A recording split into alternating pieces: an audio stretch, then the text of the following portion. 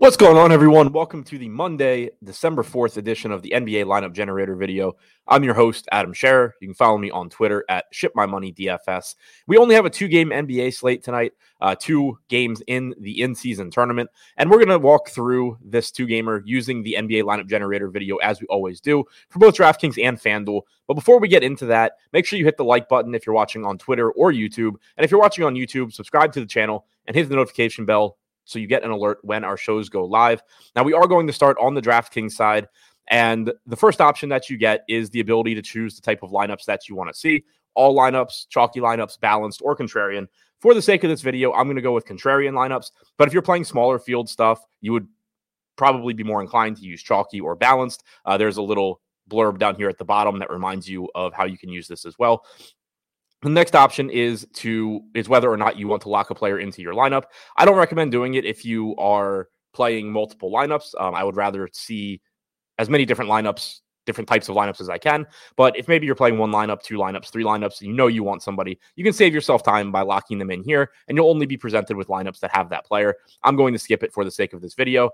And then we get to the next screen where you start getting lineups. Now, if you aren't familiar with this tool and you're kind of just thinking, what is all of this? What this tool does is it's utilizing our player projections, our ownership projections, and our simulation models. All of that's working together on the back end. And then the end result is that we're presenting you with lineups that we project to be profitable in the long run as the final step. So on this screen, you're presented one by one with lineups, and you have the ability to save the lineups that you like or discard them if you don't. Up here at the top, you can see how much salary you used, your fantasy point projection, and the aggregate ownership. And then down here at the bottom, there are a couple of sliders which tell you how this lineup ranks compared to the alternatives, because that's what's really important. Knowing the lineup projects for 240 fantasy points doesn't actually tell you anything. It's all about how it compares to the alternatives. So you can see here that this lineup projects very, very well. It's somewhat chalky, but not nearly as far over to the left in terms of chalkiness as it is to the right in terms of projection. So it looks like a pretty good lineup. And then you get the individual players, their salary, their fantasy projection, and ownership. And then over here on the right-hand side is the ability to customize your lineups a bit as well. If you click on this arrow, let's say you don't like Kevin Huerter, you click on this arrow, and it's going to show you all of the shooting guard options. So you can scroll down, find guys that are 5,900 or less, because that's what Huerter costs, and swap him out if you're so inclined. So that's one of the ways that you can customize your lineups. Now, I'm going to save the first 20. If you were using this on your own, I recommend being a little bit more selective, taking the time to go through and find lineups that you really like. But for the purposes of this video, to save time, I'm going to just grab the first 20 that are presented to me, and then we can take a look on the next screen at our individual player exposures and see how some of the lineups look. Now, looking at the individual player exposures, we have Obi Toppin at the top. Nothing too surprising there. He is one of the more popular plays tonight. He's $5,200. He is questionable, so we'll need to keep an eye on that, but we're getting to 65% of him. The field's projected for about 30% with a 35% chance of being optimal, so not too surprising that he's showing up a lot. Similarly, Bruce Brown, very easy to get to at 5,600. He's projected for 52% ownership with a 52% chance of being optimal, so these guys both look like very strong value plays. Malik Monk showing up in 50% of our lineups along with Aaron Nesmith. These Pacers are showing up not because they're in a good matchup. They actually have a brutal matchup with the Celtics, but this is a really, really unusual two-game slate in that the Pacers are really the only team that has players that are viable and in this $4,000 to $5,000 range. None of the other teams really have that. You do see here that we're getting to 40% Peyton Pritchard. That's a really, really difficult play to justify, but he's one of the only non-Pacers that's even in this price range and playing any sort of minutes for their respective teams. So as a result, you're getting Toppin, Brown, Nesmith, Nembhard all kind of pushed up to the top just because you need players in this price range, and they're kind of the only ones that exist. So you're getting 50% Nesmith, 40% Nembhard, Miles Turner showing up 40% of the time at $7K. Then we start getting into the Celtics in a very good matchup with the Pacers. Jason Tatum, Drew Holiday, Jaylen Brown, all 40%. Peyton Pritchard also 40%, which, like I said, that one's a little bit unusual. That is a piece that we are obviously just using as a contrarian play. He's only projected for 4% ownership. We're getting to 35% Al Horford. So the starters here, Tatum, Holiday, Brown, Horford, they are all likely to be popular. Tatum's at 32%, Brown at 28%. Holiday is at 40%, and Horford is at 48%. Derek White also pulling ownership. We're not getting too much of him, only 15%. So that is noteworthy. We're getting to 35% Tyrese Halliburton as well. That also probably goes hand in hand with why we're getting so much Peyton Pritchard.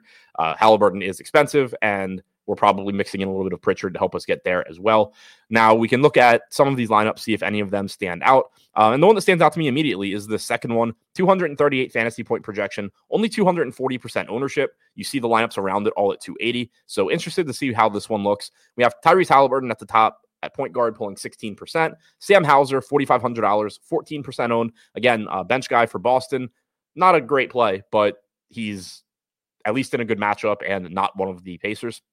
And then we start getting into the Pacers with Bruce Brown, Obi Toppin, Miles Turner all in this lineup. We have a 26% owned Brandon Ingram, back to another very popular Pacer with 45% owned Aaron Nesmith, and then rounding things out with $4,300 Trey Lyles, one of the only really cheap guys we can get to from the Kings. So while this lineup doesn't have anybody that is super contrarian, everybody is double digits in ownership, we don't have any of the main Celtics. None of the Celtics starters are in this lineup. So that's saving us a lot of ownership. Those are some of the most popular players on the entire slate. So not having them kind of automatically makes this lineup contrarian. Also looking at, who's not in it. We don't have Andrew Nembhard. We do have Bruce Brown. We don't have Al Horford. Those are two of the three most popular players on the slate. Also does not have Derek White or Malik Monk, who are 5th and 6th in ownership. So it's a case where we're just not getting to some of the most popular guys. And then one final thing to show you, and I'll use Peyton Pritchard to do it. If you do get to this page, you choose the lineups that you like. It's obviously very difficult when you're selecting lineups to mentally keep track of exactly how much of everybody you have. So say you get to this page and you see you have 40% Peyton Pritchard and you don't want that. All you have to do is click his name. He's going to turn yellow and it's going to highlight all of your Peyton Pritchard lineups. You can then go through and delete the ones that you don't like, however you want to decide to do that, whether it's by fantasy projection, ownership projection, whatever it may be. There's two ways to change this to get less Pritchard. One is to use the arrows like I already showed you. The other is to just go in and discard the lineups. So I'll take 4 of these out. That will get us down to 20%. And then you just go down to get more lineups and select lineups that do not have Peyton Pritchard in them. And then you will be good to go. The first 2 did, so I discarded those. And now you go back to the previous screen and we're down to 20% Pritchard. So it's another very easy way to adjust your exposures. And you will want to make sure that once you do that, you're still comfortable with what you have, because obviously when you're removing him, that could have consequences to who you're getting elsewhere. For example, we now have 45% Sam Hauser. Probably wouldn't want that either. So would probably go back in, adjust that, start getting lineups that don't have Hauser or Pritchard. But that's how you can very quickly and efficiently adjust your exposures to get stuff that you're more comfortable with. Now we're going to take a look at FanDuel as well. But before we do that, you can sign up, subscribe, use this tool for yourself. I highly recommend it. It's $14.95 per week. And we created this tool with the single entry, 3 max, 20 max players in mind, some of your lower bankroll players as well, because we know that it can be steep to get access to tools. And one thing that you always have to be aware of is the stakes that you're playing relative to the money that you're spending on tools. No matter how good the tools you're subscribing to are, no matter how good you are, if you're only playing, say, $20 a night or $80 a night, say you're playing the $4.20 max on DraftKings, yeah, it would be great to utilize our full simulation package, but it's $200 a month, and it's going to be really, really tough for you to profit if you're starting out in that hole. So we created this with you in mind, $14.95 a week, much more affordable for you. It'll help you improve your game. It'll show you quality lineups. You can choose the ones that you like the most. You can adjust them how you see fit.